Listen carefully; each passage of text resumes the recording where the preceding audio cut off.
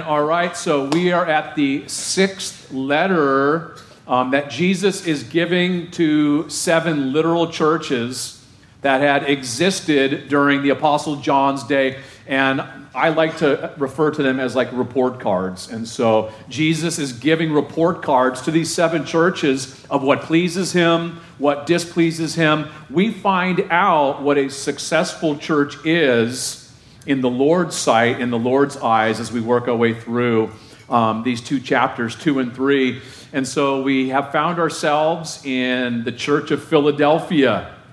What does Philadelphia mean? Brotherly shove, did I hear? Brotherly love, right? And so this is the church that every church thinks, this is our church right here. I do too. And I pray that we would always be like this church, because this church receives nothing but commendation, encouragement from the Lord. There's no correction in this report card, in this letter to the church. And there's some things that this morning that I know we need to be reminded of, maybe things we've forgotten, or to see Jesus in a fresh way. That's what Revelation means, the revealing or the unveiling of Jesus Christ. And so hopefully we will all see Jesus in a fresh way. He'll speak to our hearts in a fresh way also as we work our way through. Well, let's read the letter real quick. It says in verse 7, "And to the angel or the messenger of the church in Philadelphia write, these things says he who is holy, he who is true, he who has the key of David, he who opens and no one shuts, and shuts and no one opens. I know your works. See, I have set before you an open door, and no one can shut it. For you have a little strength, have kept my word, and have not denied my name. Indeed, I will make those of the synagogue of Satan, who say they are Jews and are not, but lie. Indeed, I will make them come and worship before your feet, and to know that I have loved you. Because you have kept my command to persevere, I also will keep you from the hour of trial which shall come upon the whole world to test those who dwell on the earth. Behold, I am coming quickly. Hold fast what you have, that no one may take your crown. He who overcomes, I will make him a pillar in the temple of my God, and he shall go out no more. I will write on him the name of my God and the name of the city of my God, the new Jerusalem, which comes down out of heaven from my God. And I will write on him my new name. He who has an ear, let him hear what the Spirit says to the churches. And so let me draw your attention to verse 7. And again, familiar beginning as normal with these letters, with these report cards. The letter is given to the angel of the church. And the angel, that word means messenger, either a heavenly messenger or an earthly messenger. I believe in this case it is an earthly messenger, the one that God has raised up, a faithful leader, pastor, to communicate God's word faithfully to God's people. And so this letter was given to him to faithfully deliver to the church of Philadelphia. And this church of Philadelphia, it's interesting when you dig in a little bit about the history. These churches were not picked on accident by Jesus. In fact, a lot of their history, a lot of the things that happen in those cities are tied in with what the Lord communicates to these churches. In fact, Philadelphia, this city was on a major highway that connected the east and the west, and the Greek culture had come to this city, and they wanted the Greek culture to go out to be spread like good news from this little city all over modern-day Turkey and beyond. Not only that, this city was prone to earthquakes. If you grew up in California like me, you know what earthquakes are they're the weirdest thing. Like you have no control whatsoever. There's no stability. It's gnarly. And so this city was prone to earthquakes. In fact, in 17 AD, the city got totally wiped out, totally decimated. And a guy named Tiberius Caesar, that name ring a bell, Tiberius Caesar, he actually sent money, the funds, to rebuild the entire city. And you may be going, well, that's cool. Great history lesson, Pastor. Let's get going. But it ties in with what he's communicating, what Jesus is communicating to this church. They renamed the city Neo Caesarea, or New Caesar is the idea. Just like we're going to talk about in just a minute, the New Jerusalem, we're going to get written on us. And so Jesus gives some amazing promises to the church that connect with the history and the location of this church. In fact, Jesus goes on to say, look at verse 17, right in the middle here.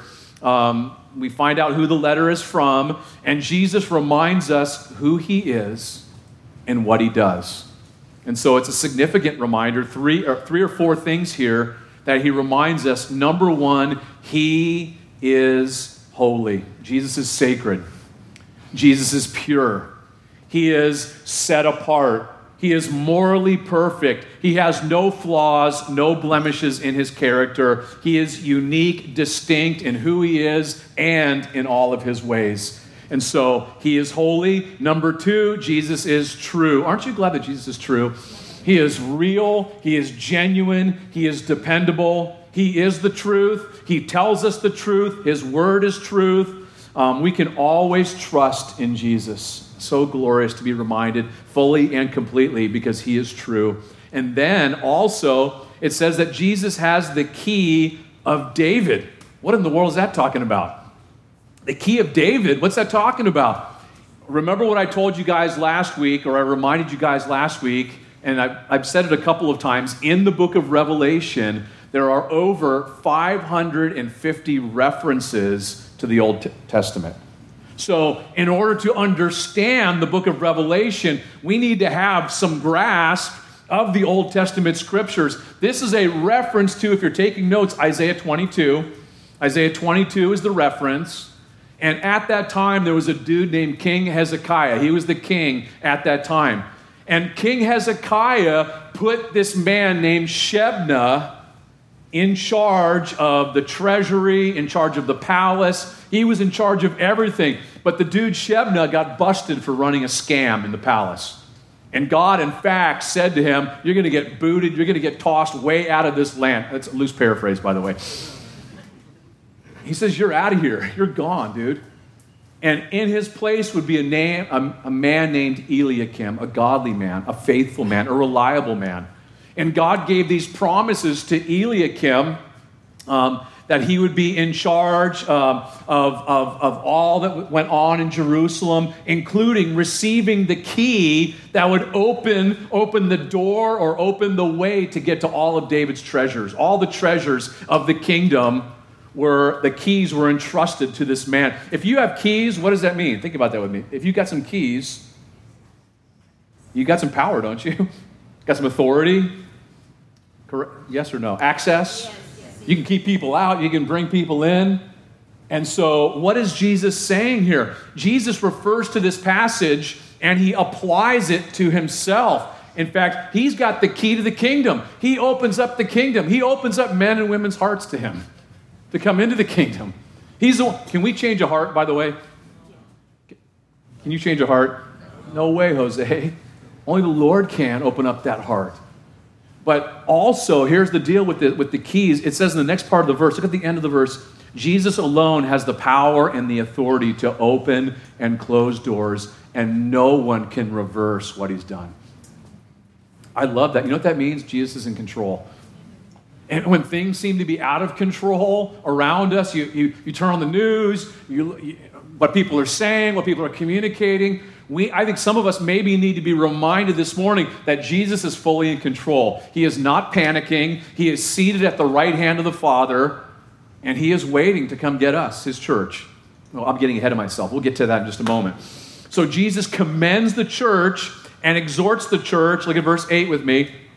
He says, number one, I know your works. Jesus knows all about their labor, their busyness, all the things they're doing for him, for the kingdom, to see the furtherance of the kingdom. Do you know that the Lord knows all your works this morning? All that you do for him. Isn't that good to know? Because some of us labor in the shade and nobody sees us. People in children's ministry, they're just slinging diapers and no one ever says thank you. Just here's Junior. See you later. Give me my tag. But can I just tell you, the Lord sees, He knows. And ultimately, listen, He's the one we're doing it for the amen of the Holy Spirit. And then one day to hear those words, well done, good and faithful servant, from His lips. Enter into the joy of your Lord. And so ultimately, He's the one we want to please. He's the one we honor. And Jesus says, listen, I am fully aware of everything going on in the church. I am fully aware of everything going on in your lives. And then He says, this is awesome. See, or some Bibles say, behold, check it out. Look, I have set before you an open door. Don't you guys like open doors? Like you step at the supermarket and... Isn't that awesome how it does that? Is that what it sounds like too? That's what the Lord's saying here. He's saying, listen, for you, church, I am opening a door for you. This is so glorious. In fact, He's saying, look, are you paying attention? See, look at this. Look what I've opened up for you.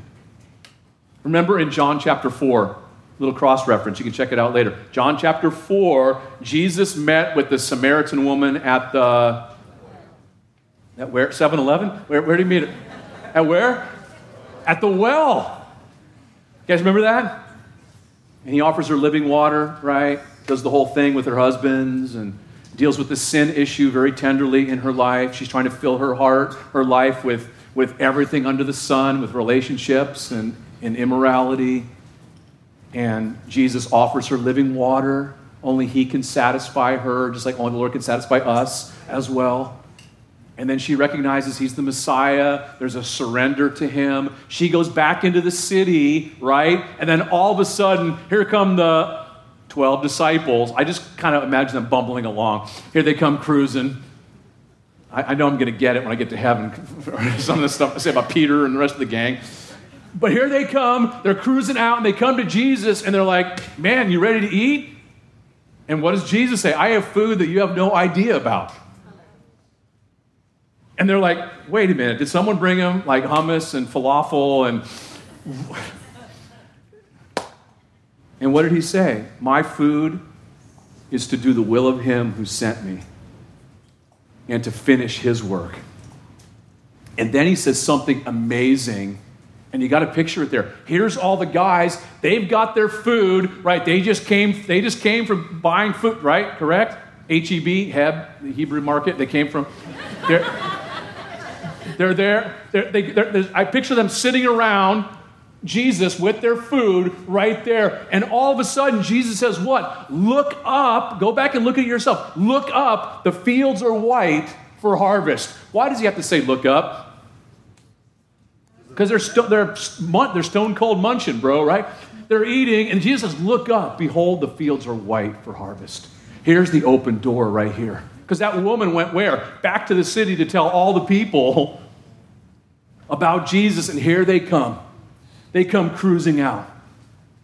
It's almost as if the Lord is saying, you need to get rid of your racism, your prejudice, right? Because didn't they have a race issue going on there, gang, right? You need to drop that. God wants to rescue these people, save these people. And here's the open door. And He's saying the same thing to Philly, the Church of Philadelphia. Here's the open door for you. And then He gives 3 reasons why. Look what it says to me. Check it out. He says, I've set before you an open door, this amazing opportunity for ministry and service. This door is unable to be closed. Only Jesus can open and close doors. By the way, you can either choose to go or not go through the door, by the way. It's up to you. But why this church? Jesus says, number 1, for you have, and there's 3 haves, you have a little strength. This was not some big mega church, some big powerhouse church. They had a small amount of strength, very little ability, very little resources. But isn't that what the Lord does in our lives? He takes what we have right? He takes the resources that we are willing to put into his hands, our lives, whatever it is he's blessed us with, we put it into his hands, and what happens? He's able to multiply. He's able to do the miraculous. Are you with me? 5 loaves and 2 fish in the hands of the Lord is a great big dish. One little boy gave away his lunch, and Jesus let 5,000 munch, right?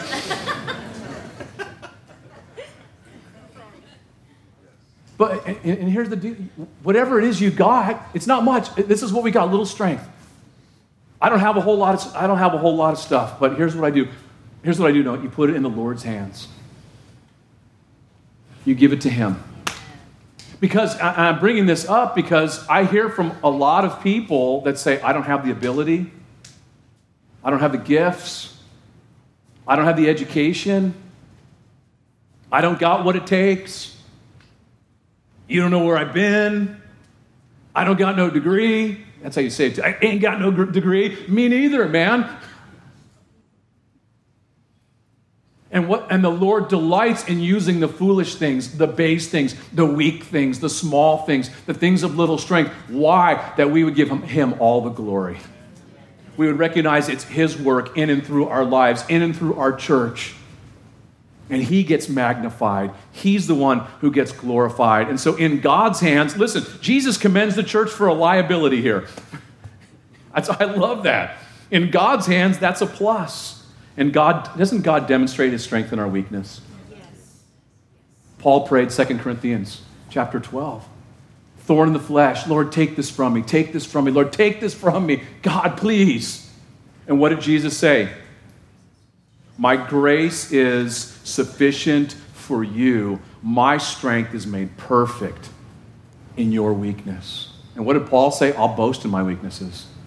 I'll boast in that I don't got what it takes. I don't have what I need. Why? Because Jesus is sufficient.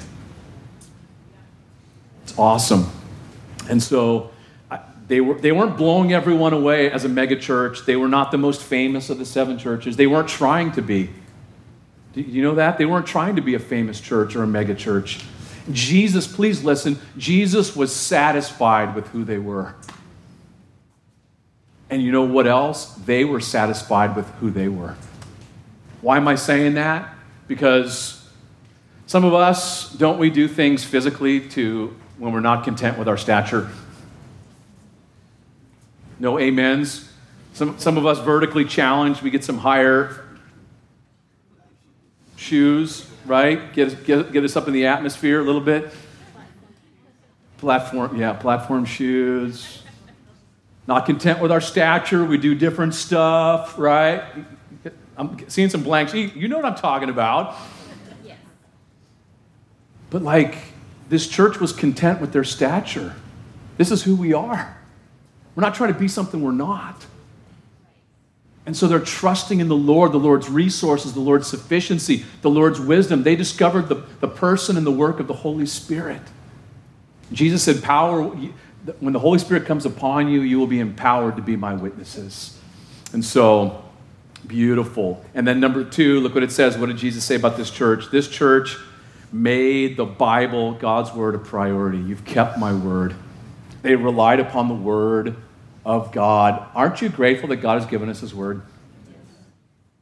I'm so grateful. Listen, I am eternally grateful. I ended up dropped into Calvary Chapel where my pastor was teaching the word verse by verse. I knew I was home. When I got to Calvary Chapel, I knew I was home. It was like living water hitting me because I had never been taught the scriptures. Simply teaching the scriptures simply and hearing the word of God washing over me going, whoa, this is awesome. I've learned more in 1 month than I can't tell you in how long.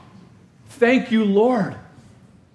And so this is a church that was about the word of God. Man shall not live by bread alone, but by every word that proceeds from the mouth of God. Jesus said, heaven and earth will pass away, but my word will not pass away. His word has the DNA to change our lives, to save your life and to change your life. His word works effectively in those who believe. His word is a lamp unto our feet and a light unto our path, or the other way around. Listen, I cannot stress how important, how crucial, how necessary God's word is in our lives. How important. It's what matters, the Word of God. God Almighty speaking to us through His Word. That's a miracle. And how about the miracle of every one of us sitting here this morning and God speaking to you differently than someone across the room? Why? Because He loves you.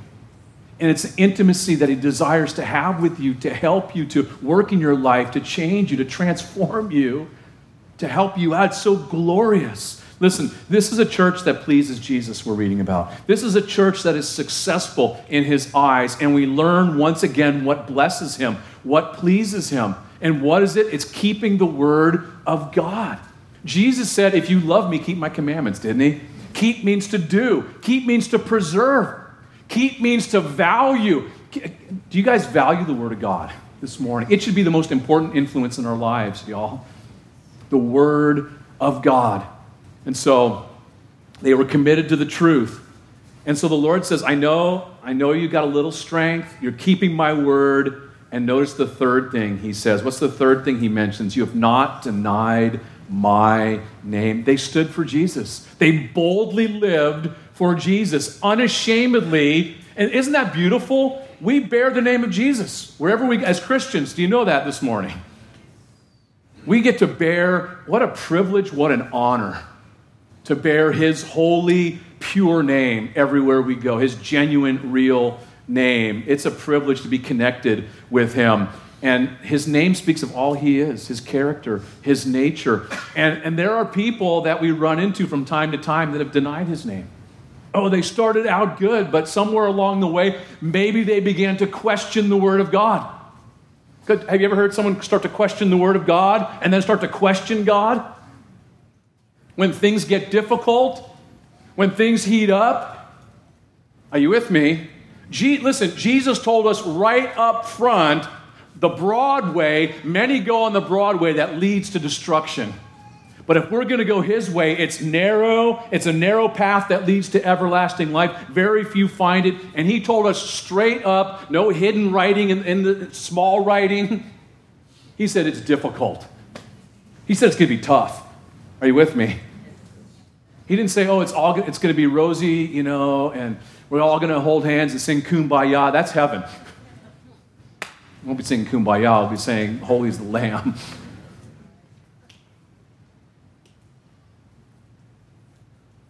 But it's difficult. It's hard. Listen, it's hard. Bearing His name. But here's the cool thing. He said, I'll never leave you nor forsake you. He'll give you everything you need to be successful what He's called you to do. By His Spirit, by His grace. As you look to Him, you look to His resources. Listen, people deny the Lord's name when they allow the thief of unbelief to rip them off. And not only that, remember Peter? Didn't Peter deny the Lord's name? You guys remember that? Cock-a-doodle-doo. You guys remember that story? Why did Peter deny Him? Self-preservation. I'm going to preserve my life. Jesus said, you keep your life, you seek to save your life, you're going to lose your life. But you lose your life for my sake, you're going to gain your life eternally.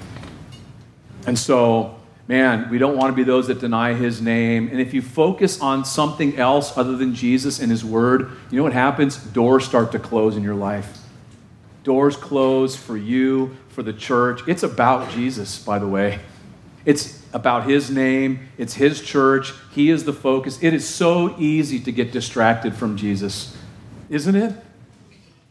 Even while we're studying Revelation, it's easy to get distracted with all the current events and stuff going on. And you know what happens? It's no longer about Jesus any longer.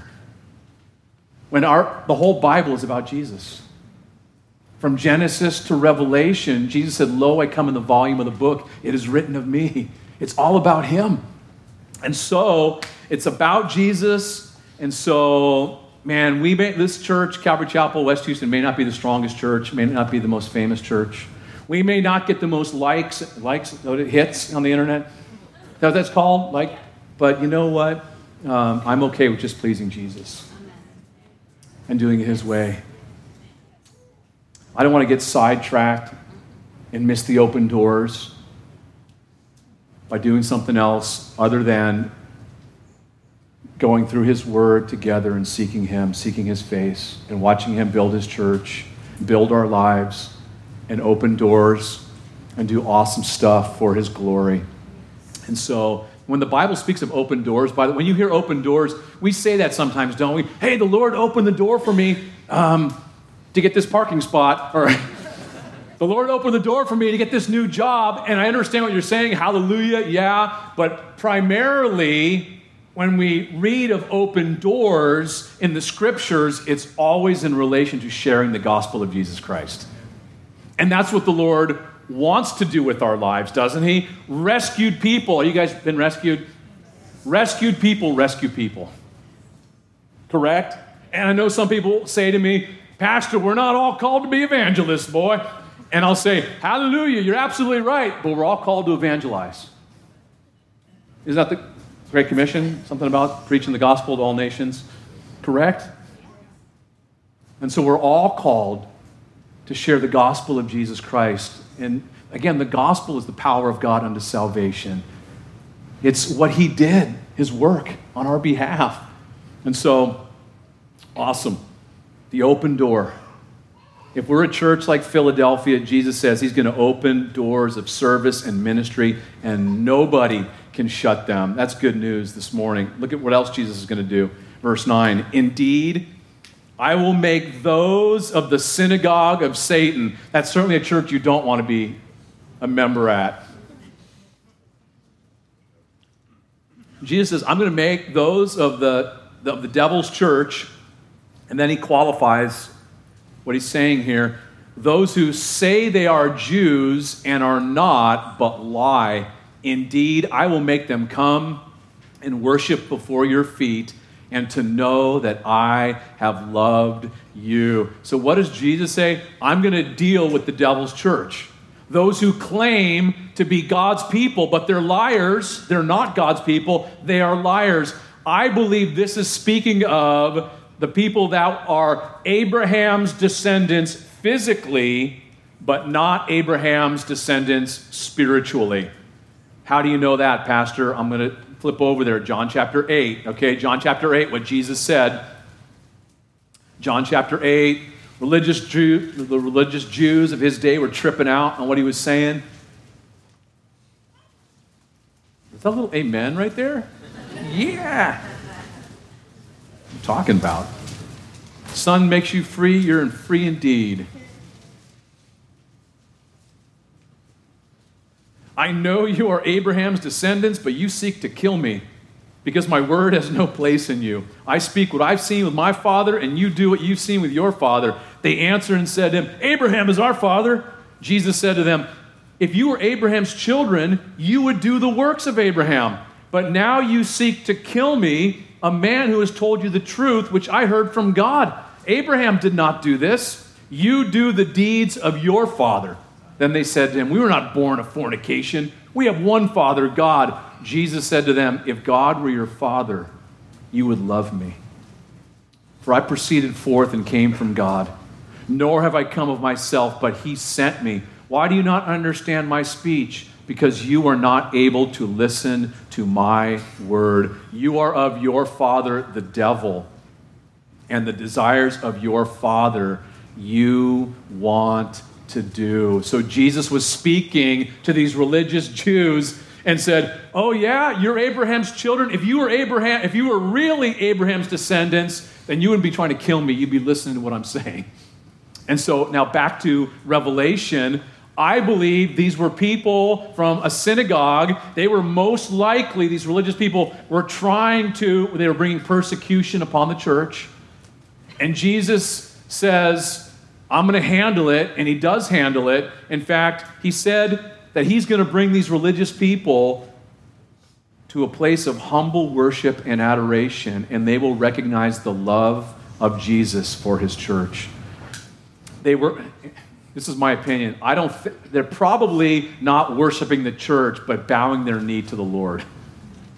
I believe what happened is, I think the church's loving response to these hostile religious Jews touched their hearts. That's what I think happened. You guys know what I'm talking about? You guys ever had people that are hostile in your life? You guys ever have anybody hostile in your life? I shared first service. I was playing baseball with the Pittsburgh Pirates, and there was only 2 Christians on the team, myself and another dude. And we got We got hassled and harassed, 162 games. There was no let up, no breather, no break. Like, it was brutal. But here's the cool thing is, by the grace of God, I believe we gave a decent testimony, because the people that were persecuting us, a couple of them, when they went through difficult circumstances, they came, not out in the open, they came and wanted to get prayer. They wanted to find out what God's word says. And so, listen, I think what happened here is that their response to this persecution touched their hearts. These religious Jews, they ended up surrendering to Jesus Christ. In fact, our walk with Jesus, listen this morning, our walk with Jesus is to be something that provokes the Jews to jealousy. Romans chapter 11, you guys remember Romans chapter 11? You guys remember Romans chapter 11? Let me use another baseball illustration.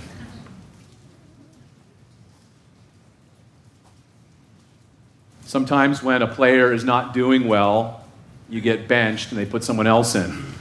Why? To light a fire underneath you. Right?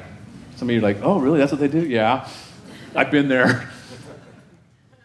And so that guy, the person that gets benched, gets jealous and wants back in and can't wait to get back in. That's what God did to the Hebrew nation. He benched them. They're on pause right now. And who gets to be in the game? Those of us who are Gentiles, right? We are now part of God's kingdom. We should be eternally grateful to the Jews. Paul reminds us in those chapters 9, 10, and 11. Because of their fall, because they're on the bench, the Gentiles get grafted into God's tree, into God's family. I like to call it jealousy evangelism. And it's to provoke the Jews to salvation.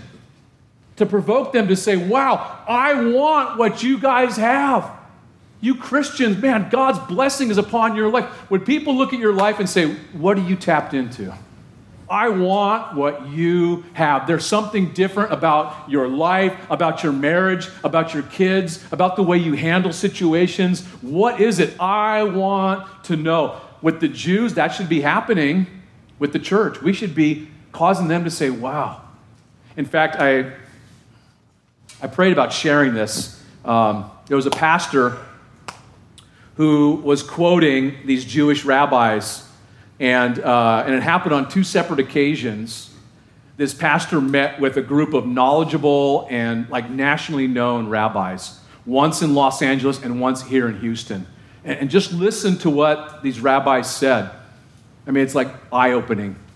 And this rabbi said, you premillennial evangelicals, that would be our church, by the way. We believe in the millennial reign of Jesus Christ. Right? That Jesus is going to come and set up his kingdom on earth for 1,000 years after the 7-year period of the tribulation, but we're going to be raptured before the 7-year period of tribulation. We'll see that in a minute. And so he says, you premillennial evangelicals are the only ones among the Christians that we can really talk to. Because you believe there is a future for Israel. That enables us to communicate with you, but these others have written us off, and we have nothing much in common with them. You know, there's whole groups, segments of the church today that have said, the church has replaced Israel, God's done with Israel, there's no millennium, the book of Revelation is it's not literal, and guess what? You're a fool. How can you say that, Pastor? Paul said it, I didn't have to say it. He said, don't be ignorant concerning God's dealings with the Jews. And that's what you are. If you've taken Israel out of the equation and written them off, you're a fool, man. You're a fool. You need to repent. And so our walk with Jesus is to be something that provokes the Jews to jealousy. It should provoke aren't we to be salt and light? What does salt do? Adds flavor, tastes good, preserves. Does it create thirst? You go to the movie theater, you get that big old tub, pot, right? and then the water fountain's not working, and they get you, right? They get you with the $15 Coke, right? It produces thirst. Our life, that's what Jesus is saying. You are the salt of the earth. You're to be creating a thirst, flavor, preservative. It also heals, doesn't it? Healing property too. Go in the salt water, not in Galveston, be careful. Some other oceans. Let's get back. Yes. Verse 10, sorry, come on. Because this is an exceedingly great and precious promise, another one that Jesus gives, probably the clearest promise in God's word concerning the rapture of the church, the catching away of the church before the 7-year period known as the tribulation. Let's look at this verse again. Verse 10, because you have kept my command to persevere, I also will keep you from the hour of trial which shall come upon the whole world to test those who dwell on the earth. That's an amazing promise this morning. Jesus said, let not your heart be troubled. You believe in God, believe also in me. In my Father's house are many mansions. If it were not so, I would have told you. I go to prepare a place for you. And if I go to prepare a place for you, I will come back again and receive you to myself, that where I am, there you may be also. That's a promise of Jesus coming for us to take us to the Father's house. This verse communicates he's going to do it before the tribulation even happens. Tribulation, the hour of trial.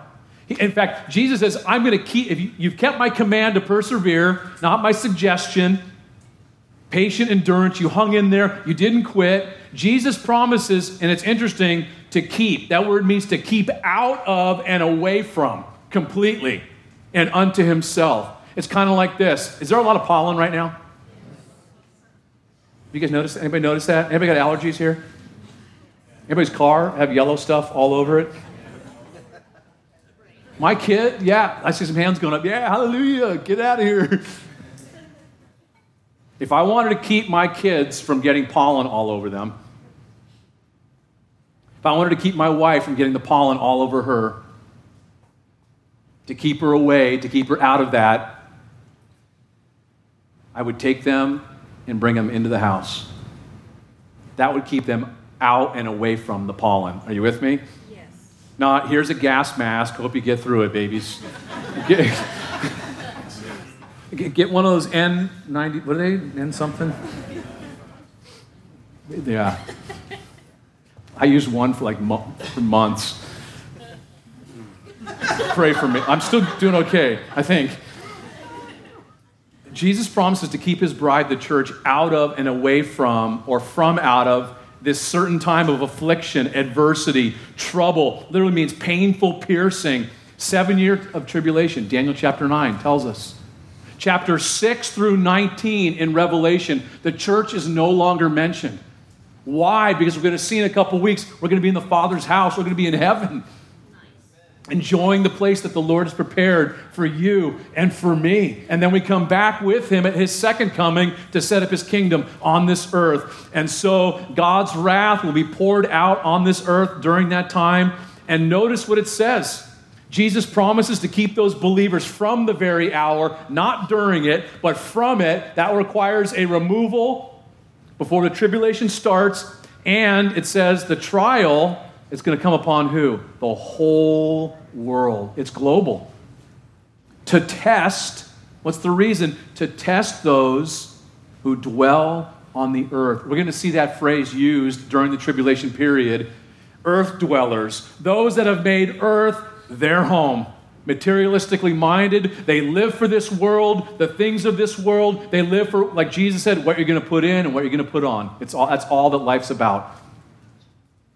And the time of testing will reveal that. And what's interesting is there's 3 reasons for the tribulation. 1, God's going to deal with Israel. Second, there's going to be a lot of people that the tribulation will break them, the heaviness. That's what it was needed in my life. I needed to be broken to surrender. People will be broken. They'll surrender to Jesus. But also, God's going to fumigate planet Earth. He's going to remove wickedness and wicked ones totally and completely. And so, Jesus says the time of tribulation is not for you. It's not for those who persevere in keeping my word and honoring my name. So if Jesus is going to keep his bride, his church, from and away from this hour of trial, how's he going to do it? Look at the next verse. Behold, check it out. I am coming quickly, suddenly, without warning. That's what quickly means. In light of that, what's the exhortation? What should we do? Hold fast, cling tightly to, put a death grip on what you have. What did the church have? What do you have this morning? Number one, you got Jesus. Amen. Number two, you got his word. All the exceedingly great and precious promises are given to you and given to me, including the catching away of the bride to the Father's house. Why is it important to hold fast what we have? Why is it important to hold fast what we have? Look at the next part of the verse. Answer's right in the text. That no one may take your crown. So you don't get your crown ripped off. Right? Pretty simple. According to Jesus, let go of what you have and your crown's going to go bye-bye. And I think he's speaking of rewards here. 2 Timothy, if you're taking notes, chapter 4, verse 8. Paul reminds us that there is a crown of righteousness for those who are looking forward to the coming of our Lord. Special crown. So we don't want to lose our crowns, do we? It says, don't let no one, that no one may take your crown. Don't let anyone rip you off. And then Jesus gives some more amazing promises. Verse 12. I can't believe it. We're done. The overcomer, the victorious one, Jesus promises what? Verse 12. He promises to make him a pillar in the temple of my God, and he shall go out no more. So Jesus promises to establish the overcomer in a special way in God's house. And a pillar speaks of strength. A pillar speaks of stability. It speaks of permanence. Often when you guys ever look at like ancient pictures and what's left over, there's a lot of pillars, aren't there? And so the listeners, so remember our city here, kind of like Cali. Lots of what? Earthquakes.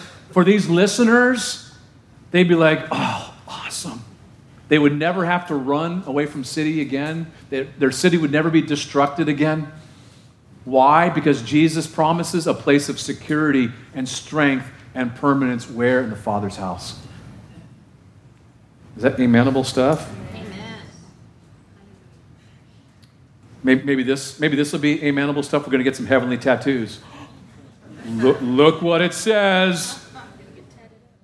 I will write on him the name of my God and the name of the city of my God, the New Jerusalem, not New Caesarea, the New Jerusalem, which comes down out of heaven from my God. We'll see that in Revelation 20 and 21. And I will write on him my new name. Pastor, what do you think about tattoos? I love them. Show me some. I don't have any yet. I'm waiting. I can't wait because these will not sag. There's going to be no...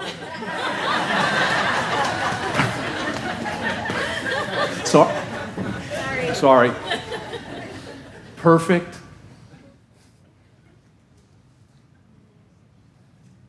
Isn't that interesting, though? He's going to write that on us. What is that speaking of? And parents, you guys ever write your kids' names on their stuff? Their jacket? Some of you are going, yeah, I do. I see the Lost and Found all the time, no names on those things. Especially Bibles, because I look at Bibles all the time. I wonder whose Bible this is. It's been here for like 4 months. No name. It would fit nice in my library. No. But you write your name on your kid's stuff, and it speaks of what? Ownership. Who it belongs to. Amen. To me, this is amazing. The Lord's saying, you're mine. I am my beloved's and he is mine. It's glorious that he would do that. And then it says, he who has an ear, let him hear what the Spirit says to the churches. May we have ears to hear what the Holy Spirit is saying in all of these churches, that we would make the adjustments necessary if needed, but to see Jesus in a new way and to rejoice that we belong to him. Amen. In Jesus' name. Lord, thank you so much.